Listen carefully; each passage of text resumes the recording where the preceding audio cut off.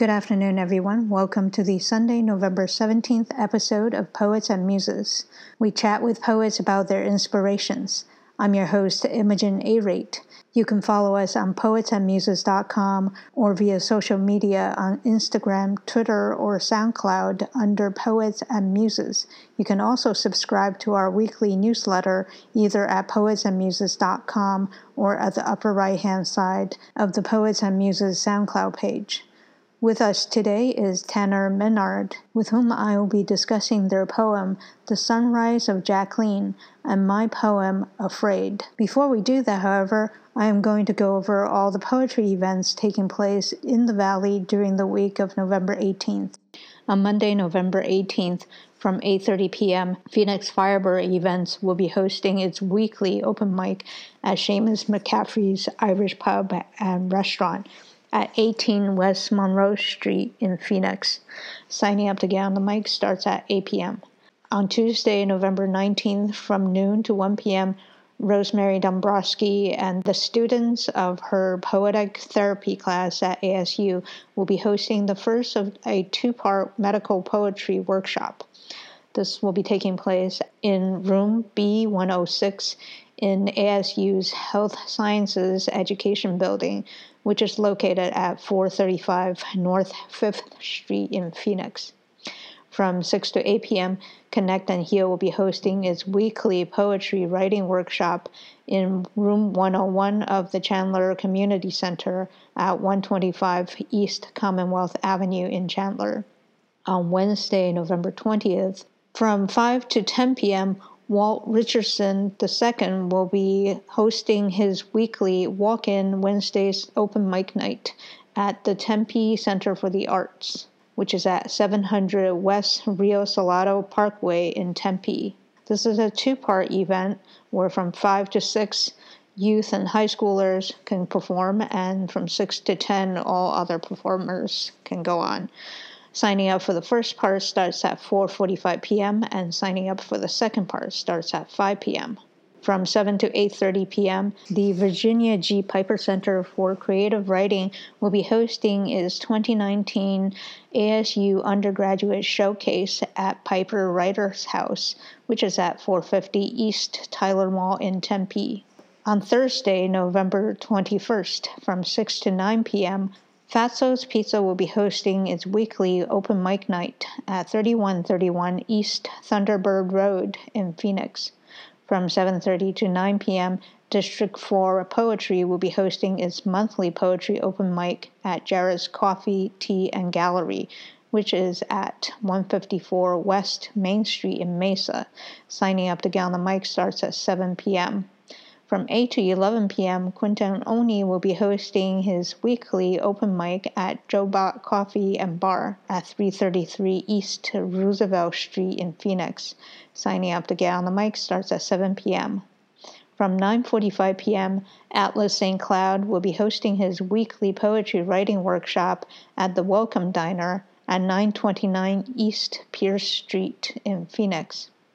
On Friday, November 22nd, from 5 to 7 p.m., the Recovery Education Center will be hosting its 2019 graduation ceremony, which will include poetry readings from graduate Luke T. This will take place at Recovery Innovations at 2701 North 16th Street, Suite 316 in Phoenix. From 6 to 10 p.m., Sozo Coffee House will be hosting its open mic night at 1982 North Alma School Road in Chandler. From 6:30 to 8 p.m., the Marshall Chair Borderlands Poetry and Performance Series and Virginia G. Piper Center for Creative Arts will be hosting The Poetics of Borders, Race, and Capital with Wendy Trevino and Chris Nealon at Palabras Bilingual Bookstore at 1738 East McDowell Road in Phoenix. From 6:30 to 8 p.m., Equality Arizona will be hosting its monthly queer poetry salon with open mic for the LGBTQIA community, featuring this month Julian de la Cruz and Kay Leith. This will be taking place at 949 South Maple Avenue in Tempe. You can RSVP by emailing tanner@equalityarizona.org. Tanner is spelled Tanner.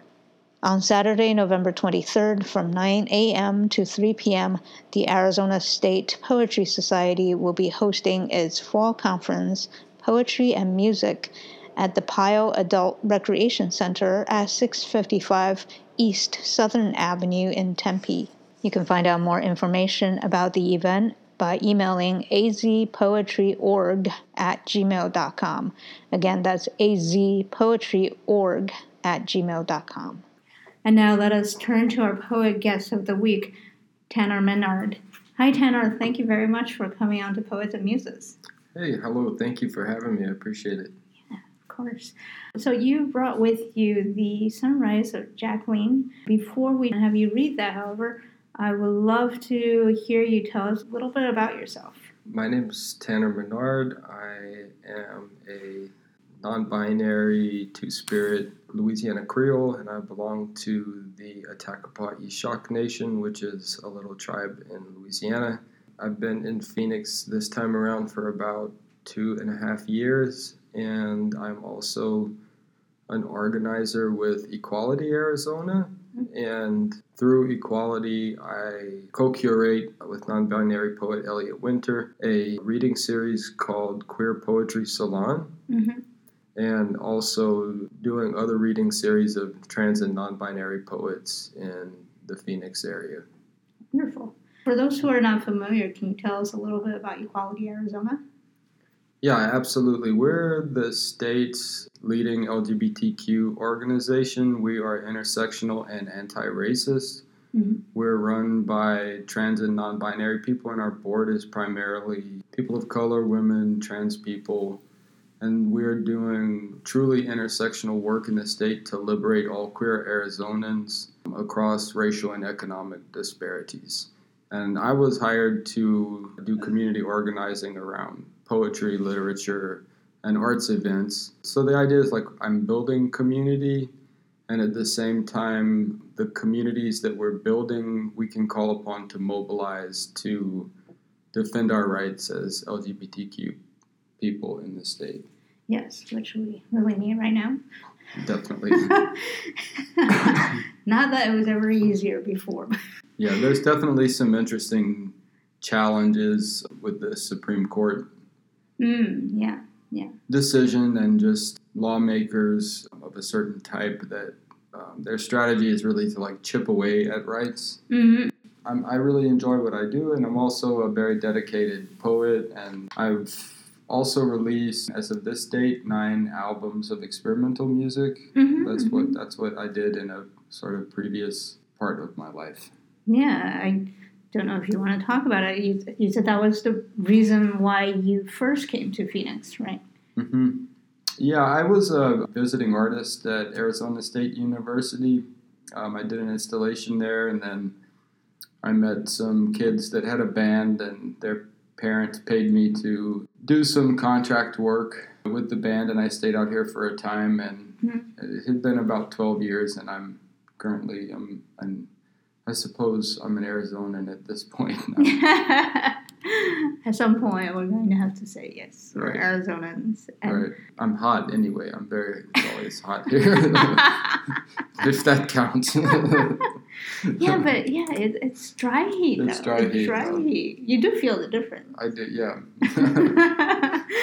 But going back to you about your poetry, when did you start writing poetry? I've always been interested in poetry. I feel like it's a thread that ran concurrently with my music career. An album that was released in 2016 called Deepest Indigo, which I composed in 2009. The titles are segments from poems, and the album is meant to be played at random. So the poem constructs itself randomly through the titles as you play it. And were these found titles, or they're your own titles? I created them, so it's like a aleatoric poem in a way. It forms itself. Okay.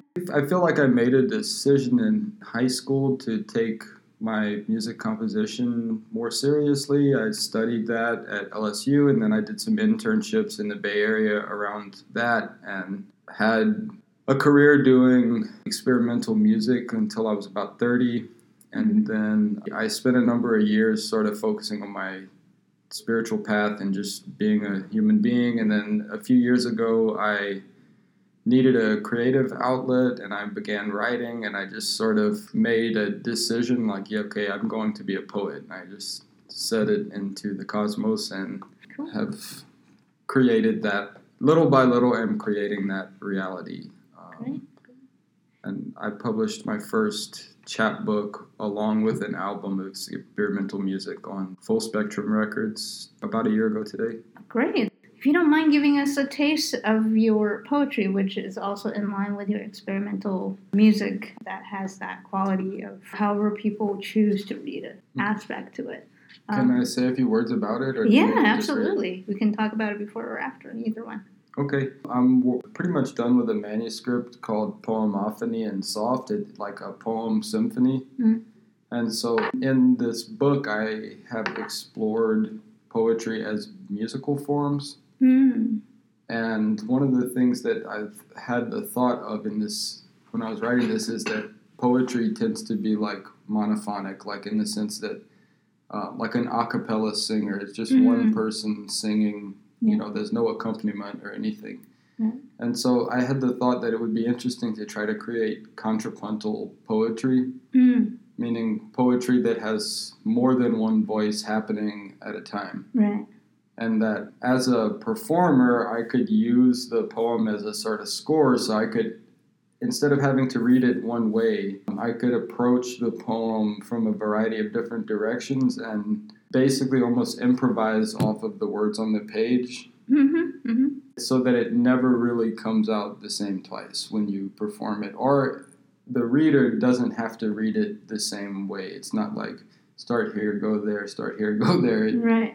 And then I'm also kind of creating images with it, so I guess it's a little bit like concrete poetry. I've also been reading, because they were anti-fascists and because of their relationship to the tarot, which I'm interested in because of a variety of different things. I'm really interested right now in the Dadaist and the Surrealist poets, mainly because they were anti-fascists. Mm-hmm. And we may live in a time where we need to be anti-fascist.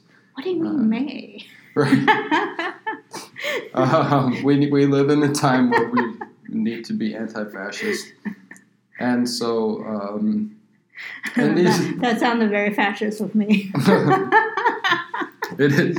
The truth is the truth. As a non-binary person, these poems are about trees and the environment and being a non-binary human being. Cool. Okay, so because there is a visual aspect to your poems, can we see it anywhere, or will you be able to put it up somewhere so that people can see it? I'm shopping this poem and the poems like it around to journals right now. Right. One part of this poem that I know for sure is going to be published on Hunger Mountain magazine. Oh, great. But not this part that I'm going to read today. Okay. Which, by the way, to me looks like a walking mushroom. Thank you. Thank you. That was the impression. I was like, hey, video game character is what I was thinking. Probably interesting. Mario Brothers, I think. Right. And I don't even play video games. But yeah, so if you want to read that for us, it'd be great. Okay. Thank you. No one says, is this tree a boy or a girl? The sunrise of Jacqueline, nails green, dark, she searched, the colors, ragamuffin, rainbow, sunset shelf. The cost of green is worth a life in certain counties. Walking into the gas station far from the city, nails like eyes, all eyes on eyes. Emerald, how many breaths before they have the thought to take my green, my life, my green life, my very green life. No one says, is this tree a boy or a girl? My very green life, my green life.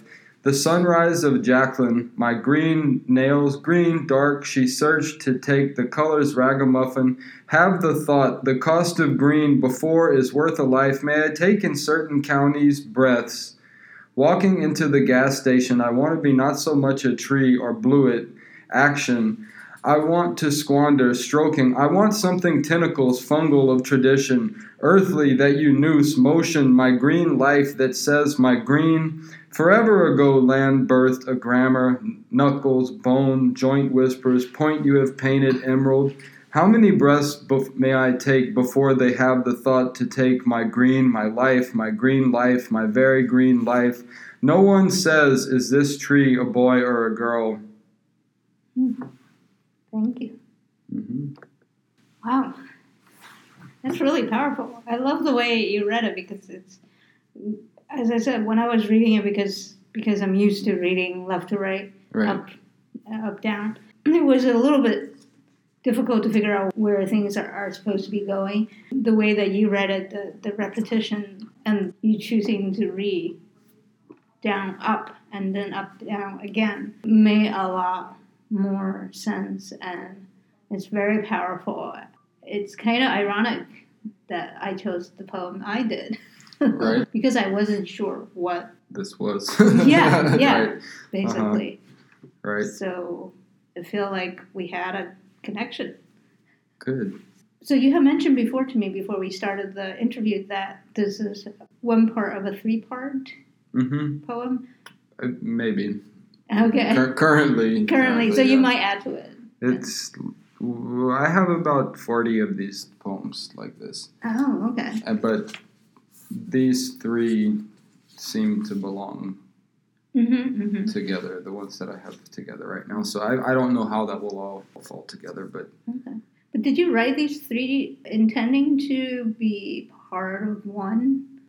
I try to write every day, and so when I get onto something, I just create as many of them as possible, and then oftentimes, like, I feel like 30 of them are no good, and a few of them are good enough to use. And so I will just, like, start gravitating around these, and I feel like part of why these poems are coming out the way that they are is that I do a lot of work around non-binary activism, of course, for myself. And, it's not easy to be non-binary, and I wanted to create poems that, like, non-binary people, like, people don't know how to read me. Yeah, you have mentioned that before. Right. So I tried to create poems that are non-binary in that sense, that, like, a person doesn't know exactly. It's not clear. Like, a person that is a cis man or a cis woman, like, there are patterns that have been evolved over a long period of time that person takes on for themselves, and so we know how to read that. Like, this is what a woman does. This is how she dresses. This is how she talks. This is the behaviors that society has indicated that she should do, and also in the same way for a man. And it's different, maybe. Sorry to interrupt, but I kind of want to inject a little bit because I feel like that's the impression that people get, or society gets, from cisgender people, whereas it's much more fluid as well. For sure, but I think that non-binary people, though we've always existed, now that we are demanding that we have more agency, that part of what I see that we're doing is we're, like, throwing those norms totally out of the window and creating a way of being that is not, there's no one way to read it. Yeah. Like, are you a boy or a girl? No. So, like... Yeah. So the question is almost like the beautiful part, where there is not necessarily an answer to what a person is. And that leaves freedom. And I'm not saying that that's not there for cisgendered people, but it's like a pattern that we more readily recognize. Yeah. I was interviewing a trans person with whom we were talking a little bit about this, but I don't think I articulated the way that it's going to come out now, which is that cisgender people, I feel like a lot of time we have the option to just be in some ways. Obviously, as I mentioned before, there is still a lot of fluidity because it's a spectrum, right? And you're not always at the very 2 ends of the spectrum, even if we might manifest that physically speaking. But that transgender people, in many ways, are forced to make conscious choices of where on the spectrum they want to be. Mm-hmm. And so cisgender people don't necessarily think about it. They're more sort of just going with the wind of society. Right. It's interesting because in that sense, I feel like transgender people almost have more agency or the privilege of agency because you're forced to, or transgender people are forced to make conscious choices of where on the spectrum you want to fall. So you have the choice of conscious choice rather than people who are just saying, oh, I'm just this, but I never thought about it because physically I manifest something that's much more familiar to society. I see. I can understand that. And I think, though, that maybe the only caveat I would say is that freedom comes with a lot of risk because there's still a great deal of violence and also workplace discrimination. Yes. I mean, all parts being equal, which is not, obviously. Right. We all know that. I think... But I understand what you mean. That you do get to kind of create your own adventure in a way. And although my experience is that it's a choice to do it, but it's not really a choice to have those desires. No. That, you know what I mean? Yeah. I feel like the choice is not so much a completely free choice. It's more a societally forced choice. Mm-hmm. Because, as I said to the trans person who I spoke with before, is that she was telling me how she was considering her physique and how to her it was not feminine enough in some sense. And I was thinking, but what is feminine, right? Because cisgender women's physique also run the gamut. Right. And there's no one form, even though, especially in the present day, where we are being pushed, or there are certain gender norms that are being forced down our throats. Right. And so, in some ways, I think cisgender people also have non-binary people to think in terms of almost forcing us to think about where on the spectrum do we occupy or do we want to occupy. Mm-hmm. It's kind of a two-way street because society is made of all of us. Yeah, my personal feeling, I mean, I can't speak for any other person on Earth. My feeling is when I was a kid 41 years ago, there were like 4 billion people on Earth, I believe. And now there are like 8. I know, it's crazy. So that means that in my lifetime, the population of Earth has doubled. And the less people breeding, the better. Really, like we're consuming the Earth. We are. We're consuming the Earth. And of course, I love human life. Like, I'm not advocating that we lessen the population at all, but I do believe that trans, non-binary, queer people are possibly some kind of like evolutionary adaptation that our species has for these kinds of moments, so that there are human beings that can live and love one another and take care of one another and take care of children and be good members of the community, and also that we can maintain massive populations without increasing them too much. That's just my thought, philosophical belief about it, but I believe we're an important part of the human family, and that regardless if it's some kind of evolutionary thing, like we do have 8 billion people and we're headed towards 11, and why not just do what you want? You don't necessarily have to have a nuclear family, a man, a woman, babies, lots of babies. Two and a half. Yeah, we can have like and a dog, an agender person that has an extended family and they help out like whatever they do. Like they don't need to make babies. No, they don't. And I think only a very small percentage of non-binary people are not fertile. So you can have children. Well, you could, sure. Yeah. I think we do have to make a conscious effort in terms of population awareness because it does become unsustainable at some point, and there is no Earth twin we haven't found it yet. We don't have the technology. Right. And I think certain population control techniques, as I saw on the John Oliver show recently, with China, it's not working out as it should because there is an overabundance of male children. Right. Partly because of the tradition of prejudice against women. Right. So there's a lot that we need to think about because we cannot keep overproducing the way that we are and think that somehow the planet is just going when we are basically ripping holes into the food network. There was just a report on CNN about how the salmon population is so devastated that they've canceled the season's fishing period and thinking about taking down dams. Wow. Yeah, because in conjunction with climate change, they're making the parts of the rivers that salmon have to swim up to too hot for them to survive through those parts. Right. So we are not only just killing ourselves through wars and famine and inequality and discrimination and whatnot, we're also killing ourselves through over-demand, overpopulation, poking holes into the food network. Well, I'm an indigenous person. It's known that my tribe at one time had 5 genders. Mm.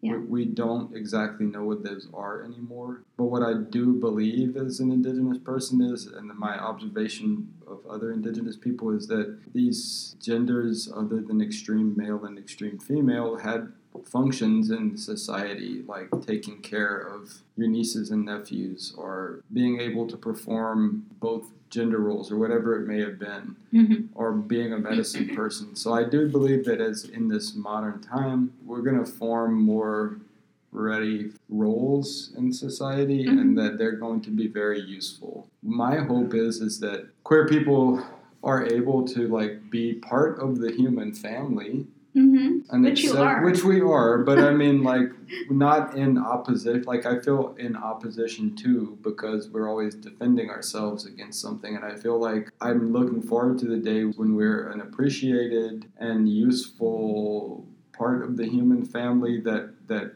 there's no question about whether we should exist. And in fact, we're utilized to our full capacity as part of the culture, part of the society. And I think we're headed there, and I'm doing my part. Good. I'm glad. I'm always a little bit afraid of the utilitarian argument, just because people always think, I think I know your purpose, and if you don't serve that purpose, you don't belong. Right. Partly because as someone who is not living a quote-unquote societally condoned or societally preferred life for a female. Right. I feel like there is that sense that somehow if you're not having family, you're not serving your purpose. And I've actually been told that by people who said you're being selfish because you're not having children. Right. Well, I wrote an essay which you can find on the University of Arizona Poetry Center blog called The Rule is Flux.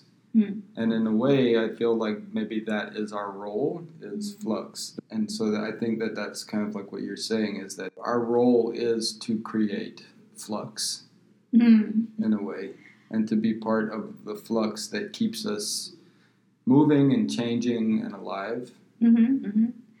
And I also challenge the idea of what is normal? What does even normal mean? And I'm not sure. Right? I mean, all of these ideas, I feel like as a species, we are sort of jugglers in training in some ways. Now, especially because there are so many more people, even though non-binary people are a small percentage of that total population, because there are so many people in general, non-binary people are much more visible. Yeah. The total numbers have become much larger and harder to ignore, which is good because, as I said, going back to the image of a juggler in training, now we're given more balls in the air and having to do, and we're standing on some kind of fulcrum. That image comes to mind when I think about it because you always existed, as you said. Native American nations, I've heard similar to what you talked about in your own nation, but I forget which nation it was that considered non-binary people, or nations that have recognized multiple genders, consider non-binary people to offer more perspectives or both perspectives, because they stand somewhere in the middle. Right. So again, whether or not we are meant to, I put that in quotes because we don't know whether or not there is actually a plan, right? Or there's a universal being, or like one being that's saying, you're my puppets, do this plan, right? Whether or not there is a plan or not, because when we talk about purpose, there's always the idea of something bigger than us actually having a plan. Even if that being existed, what if they're just as confused as we are? What if they're just a toddler? And we're just ants who are being accidentally stepped on. We don't know what the relationship is. We don't know if any of these things exist, despite all the things that we do know, despite the fact that we're trying to get to Mars. I just feel like we know so little. It's true. I don't feel like I know very much. And I think that's one of the things that we all need to realize is how little we know, despite how much we think we know. And that's kind of hard, right? That balance between the ego and the awareness of our placement in the universe, which is growing, vast and growing. Right. So it's always interesting to think about. It has an anchoring ability to pinpoint to why non-binary people exist. But even if there is no reason, so what? You exist. Right, exactly. Why do you have to find a reason for other people to approve that you exist? Who cares? You exist. Right. I think for me it's just the thought that we exist and people enjoy being among other people and being part of the community. And I believe as time goes on, we will become a more visible part of the community. And maybe there's not like a specific societal role for us, but we will find more of our places in society. And I'd like to encourage everyone to come. If you're a queer person, I would love to meet you at one of the queer poetry salons. We typically do it on the last Wednesday of every month.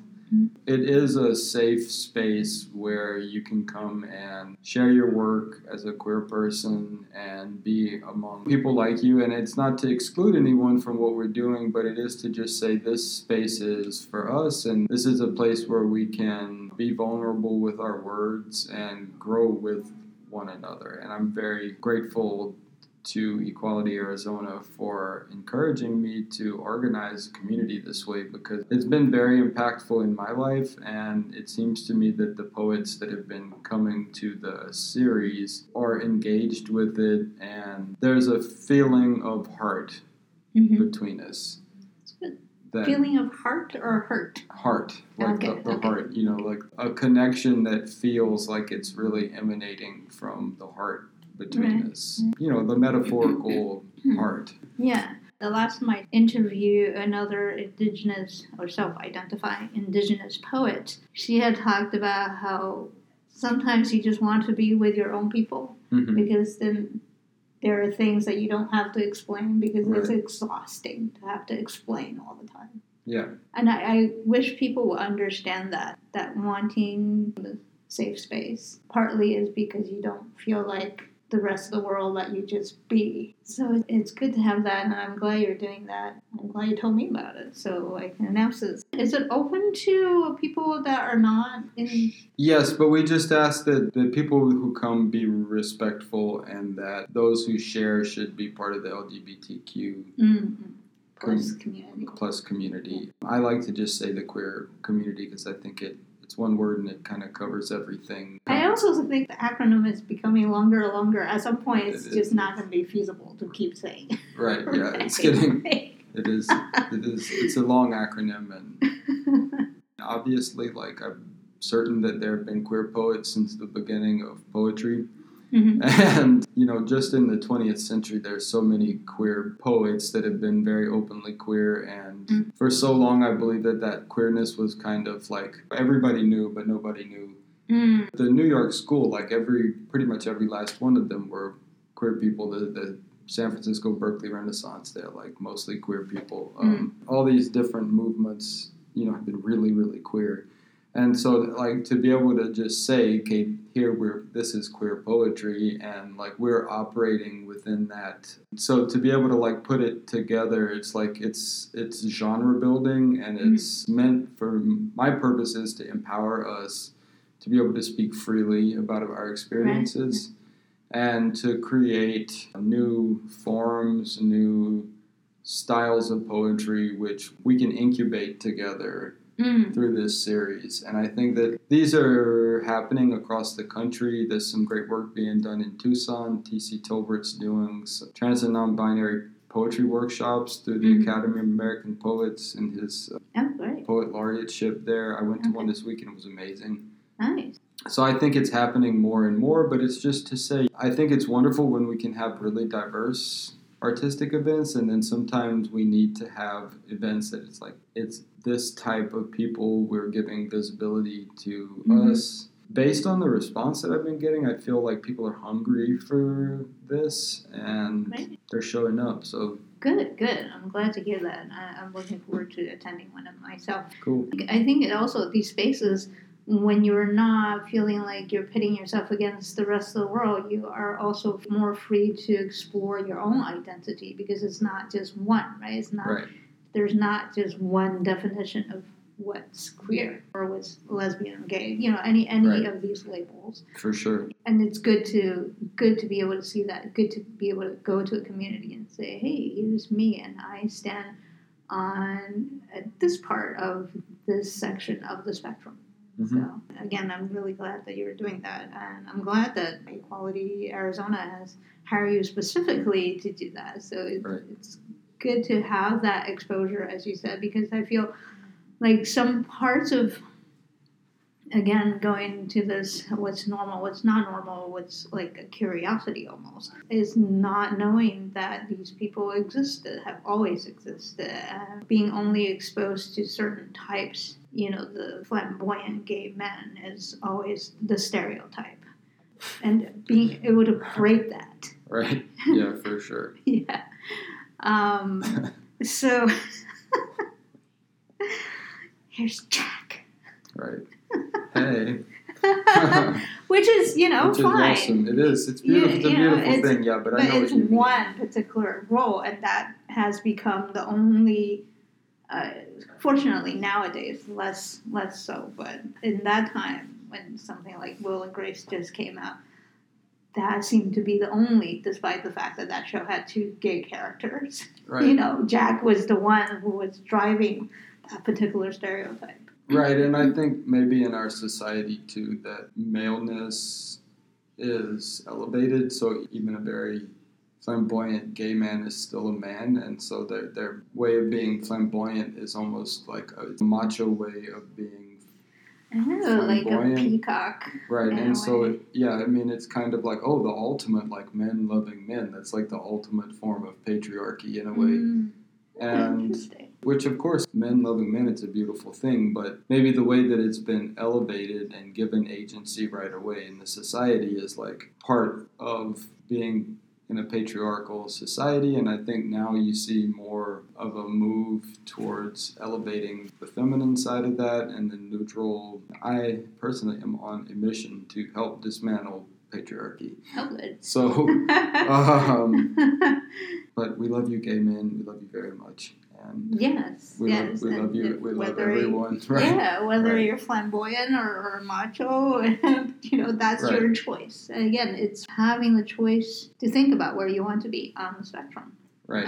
Making that decision for yourself rather than having society say, no, you're not gay because you're not flamboyant or something like that. Again, I personally felt like Jack was besides the fact that he was such a peacock, such a memorable character, is that he also pinpointed to a point in the spectrum where people are kind of comfortable in saying, this is what gay men are. In some way, the stereotype that character created helped people to say, this is the definition. I couldn't, it's sort of giving people a sense of comfort. Because that is the definition. This is what we are. Because when the definition is nebulous, people want to put things in, we want to categorize. We can't help it, partly because we don't have the mental capacity, just our species don't have the mental capacity to handle all the information coming at us. So it gave people a comforting point to hold on to. At the same time, it's very restricting for people who are being defined by this narrow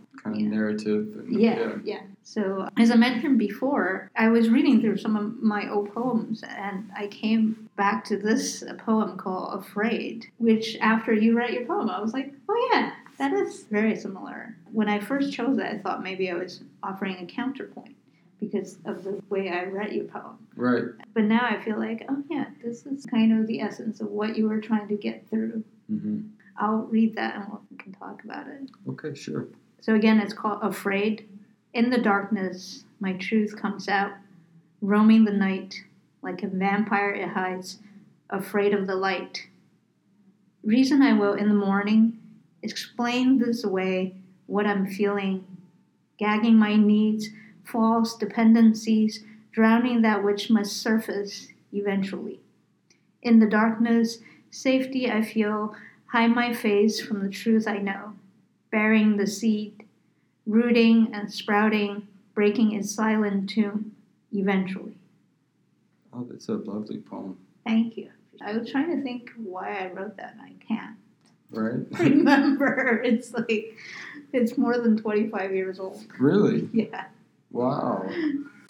That's a good life for a poem. Have you read it many times? No, actually. I read it a few times over the past few years, not out loud to people.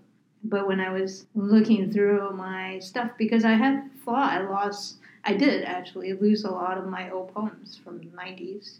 Mm-hmm. I still have them on floppy, but I don't know if I can find a computer where I could put a floppy, and I don't know if it's survived all these floppy years. Disks. Yeah. Wow. Yeah, they're that old. Wow. I know. There must be some place where you can do that. There must be. I would like to get them back. Yeah. And I wonder if you could even open the files.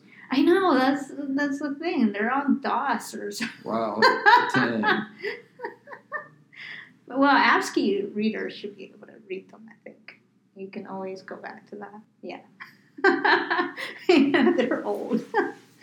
So that's why I can't quite remember. Logically, I want to think it's something about my sexuality because I was starting to find out, like, my preferences. Mm-hmm. And I think that might have been it. The other possibility might have been just my first long-term relationship because we were not out in the open because of parental disapproval and whatnot. Right. So it could have been either of those. But I just felt like it really fed into the idea of, even though it's not about the LGBTQ plus community, but this idea of being afraid to come out with who you are because you might be rejected or worse, hurt or killed because of it. So I thought, hey, I'll read that poem. When I read through it, I'd latch on to weird things when I read poems, but I liked that you used the word eventually twice. Mm-hmm. And I was really curious how you would read that out loud, because it's just, I'm always interested when words repeat in poems. I felt like having, well, it's a little bit beyond halfway point where the first eventually happens and then the end is eventually. Mm-hmm. And so it seemed like the word was kind of like a little bit of a vehicle that sends the poem into the future. Mm-hmm. Yeah. And so now maybe like the poem is being read eventually. all these years later, yeah. You know what I mean? Yeah. Like, I really appreciate you reading it, and I couldn't certainly relate to the feeling that it seems like is being expressed in here, that, you know, there's just times where you have to go through that quote-unquote dark night of the soul. Yes. You know, and facing your desire to live a certain way.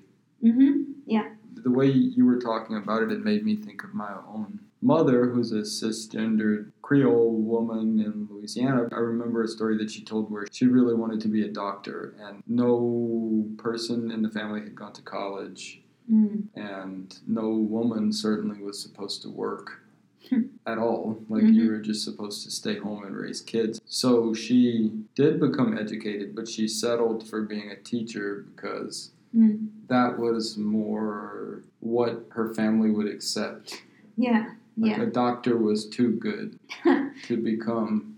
Right. And that's good for me to remember that, like, oh, my community is not the only one that suffers from societal restrictions. Yeah. I feel like we have a lot of divides amongst different communities. And we kind of self-segregate in some ways. And people from one community who might suffer prejudices against them might not be able to relate that to other communities. And to me, it's sad. I wish it wasn't the case, but we are flawed humans, and sometimes we are incapable of looking beyond our own suffering, which is sad, because in that suffering, we should be able to relate to each other. And happiness, too, we should be able to, but we so seldom do, right? Right. Thank you for telling me about your mom's story. And I feel like it's not the same for my mom, but she has her own, like, she accepted the condition that society put on her. And so she was trying to teach me that. And she also put limits on what she could be because of what she went through. Some because of her gender, but some also because what she personally went through in life. Was she a first-generation American? No, actually. Oh, okay. Yeah. My grandmother is very interesting. So my mom, but in different ways. I feel more a kinship toward my grandmother in terms of personality rather than my mom. And also, I think part of it is the upbringing. Sometimes you can just take 2 steps forward and the next generation take a step back. Right? Yeah. It happens. Yeah. Well, I think that that's one of the reasons that I really love being a poet. Every time I get to talk to a poet, even if we're doing totally different types of poetry, the work that we do through the poem and the object that we create and the center of gravity that the poem has, they're really magical things that allow us to break down barriers. I'm feeling almost even teary-eyed just because to be able to speak to another human being, and like when we came into the interview, you know, we had all just kind of come from the city and people were feeling, and through the poem we can open up to one another and speak to one another about our life's experiences from our hearts. Right. And see each other as human beings. Right. And share experience. I mean, like, see how much we share in terms of emotions. And I think that's part of what I enjoyed about doing this podcast, is to know that somehow, even though we might see each other as coming from totally different backgrounds, we can still share similar emotions, even if the experiences they come from might not be the same. Right. Because there's still this shared fear of, will people accept us for who we are? Right. That we need to hide who we are just because we want to be accepted. Well, I've really been enjoying getting to know you. I'm so thankful to the spirit of poetry for bringing people like you into my life. Thank you. Me too. And, you know, all the wonderful poets that I meet everywhere that I go. We're all different types of people. I do believe that there is like maybe an extra crazy circuit in a poet's brain or something. You know what I mean? Not crazy, but, you know, like good crazy, like tantric crazy, like crazy wisdom, like lightning wisdom.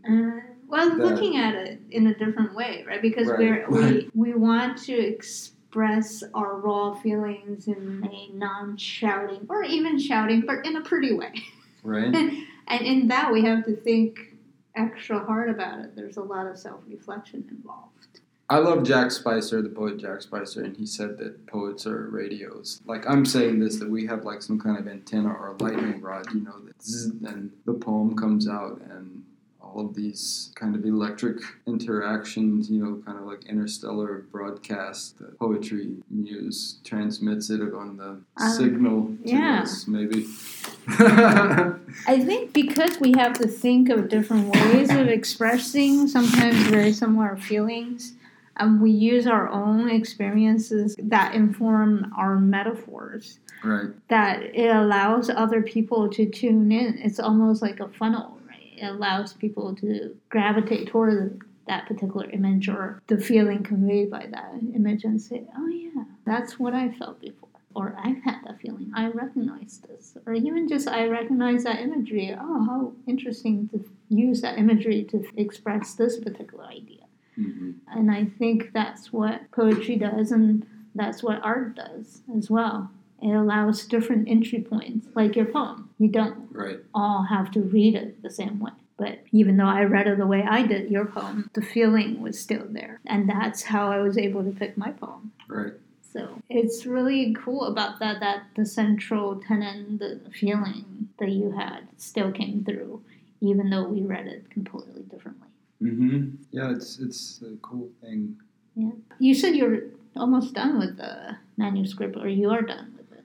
I've been sending a version of it out to some places, and I'm revising it. It continues to evolve as I send it out. For anybody that has sent manuscripts out, it's really expensive, and it's really... Are you doing it through the post, or are you doing it via Submittable? Usually through Submittable to different presses and different poetry prizes. Yeah, but they want the reading fee. There's usually a reading fee. Yeah. I find that entering the poetry world the conventions, it seems like, have not changed as much as they have in music, because with music, the digital technology really revolutionized how the record label industry was. Okay. Where at one time it took major investors to create a record label. Even smaller labels were very expensive to run, and there was a different sort of exchange. And with digital technology, like, anybody could create a record label. Right. So that to be a musician, you didn't really have to join the academy unless you were going into classical music. Right. And it feels like with poetry, there's more of a need to go through the university system to get into the mainstream publishing world. Yeah, because there's still a lot of relationship-based. Right. It's supposed to be merit-based, but I don't know how that works in practice, or whether or not that works in practice. Yeah, I get the similar feeling as well, because there's the traditional route, the supply chain of people coming out of MFAs, and they're getting the university press. They have a bigger platform in terms of getting the university presses to notice them. Mm-hmm. Whereas independent poets have a harder time to get noticed. I mean, there is self-publishing, but in some ways you kind of get lost in the sea of the many self-publishers out there. Right. And it becomes a popularity contest. And people who write good poetry are not necessarily good marketers. Right. So there's a lot of limits. And again, it's about platform. It's about how big is your platform. I'm sure there are good editors out there who are digging around, who are looking at unknown poets, but I don't know how ubiquitous that is. So yeah, it definitely can be frustrating. And part of the reason why I do this is because I want to create a platform for yourself and for others, yeah. Well, especially for others, because I was in publishing for a little bit. And I also read a lot about the publishing world and how, because of how it's started, sort of a leisure activity for people who have the means of being able to do this. And that creates a lot of barriers to entry, just like you said. Gatekeeping. And not necessarily conscious. There are conscious aspects of it, but there are also unconscious aspects of it. Like, if you're rich, you don't think about a submission fee of $20 as a huge obstacle for people who have no money. Right, but if you're poor, and I've been through periods where it's like that $20 was a lot of money for me, but and I think, to kind of swing back to what we were talking about earlier, I mean, I think that's another part of the reason it's good to, if you're a poet, if you're a musician, if you're an artist, my encouragement is to do what you can to elevate your own community and those that you care about, because where those platforms may not exist or may be hard to access for certain communities, create your own entry point. Create a place where you can get elevated, because I've always noticed that by helping others, it helps me. It creates a positive feedback loop. That's why I'm really grateful to be able to do some work to help people that I consider to be part of my own community. A lot of them don't have a platform, they don't have a place to read, or they don't have a... Right, where they feel safe about reading what they want to read. Right, and even if it's not a place, maybe they're not the person that's being called all the time to read. Yeah. My experience, both in music and poetry, is that sometimes you just need that one first shot. Yeah. And people notice you, and then you can build on those successes. Right. But you do need that first one. Yeah. And sometimes it just takes someone saying, yeah, come do this. And so that's the spirit that I'm trying to operate under with the work I'm doing now, is like to say, hey, this person needs a chance. You know what I mean? Like, or, hey, let's create lots of chances for one another. Right. And let's just take control of the situation for ourselves.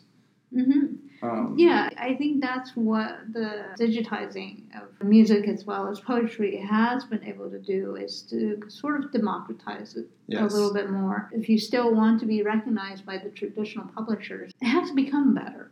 At the same time, there are still similar barriers to entry, which is very frustrating. Right. At the same time, you do have the option now of circumventing that by going the self-publishing route, or by creating outlets like the podcast or YouTube channels. There are many different ways to get your work across. The problem is a matter of noise, though, because, as I said, there are so many people who are self-publishing now that sometimes it's very hard to get through, to keep your head above the crowd and get noticed. But I think it's sort of like different strokes for different folks, because not everybody needs that recognition from the traditional press. Right. Some people just want to be heard. Right.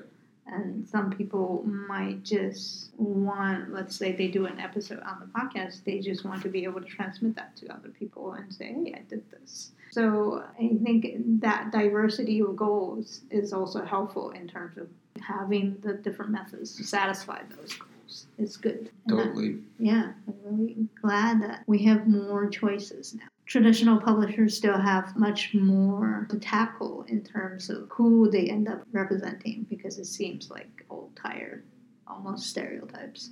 Yeah, and I think you can use, like, two of my favorite poets are Tommy Pico, who's a queer Kumeyaay poet. Kumeyaay is a native indigenous nation in California, and then Oriana Rines, who is a really brilliant poet. And her first book was self-published, and it's called Coeur de Lion. Oh. It's written like a live journal. Okay.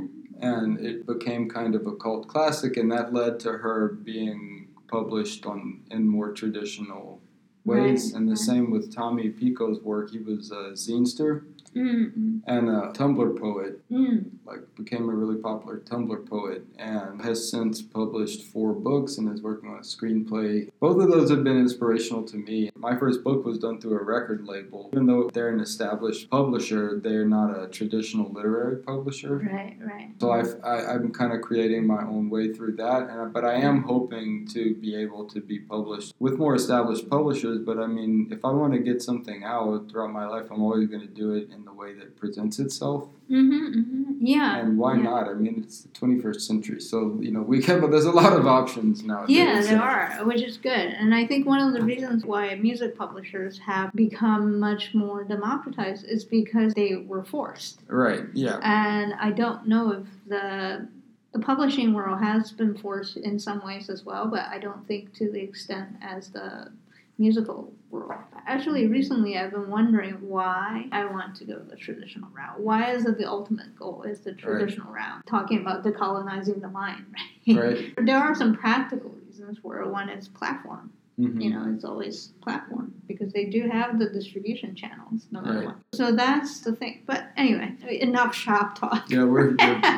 getting in there. I love red and purple together, by the way. Thank you. Yeah. For those of you listening, she's got a beautiful purple coat and a red shirt, and they look wonderful together. Thank you. Yeah, I'm doing color blocking by accident.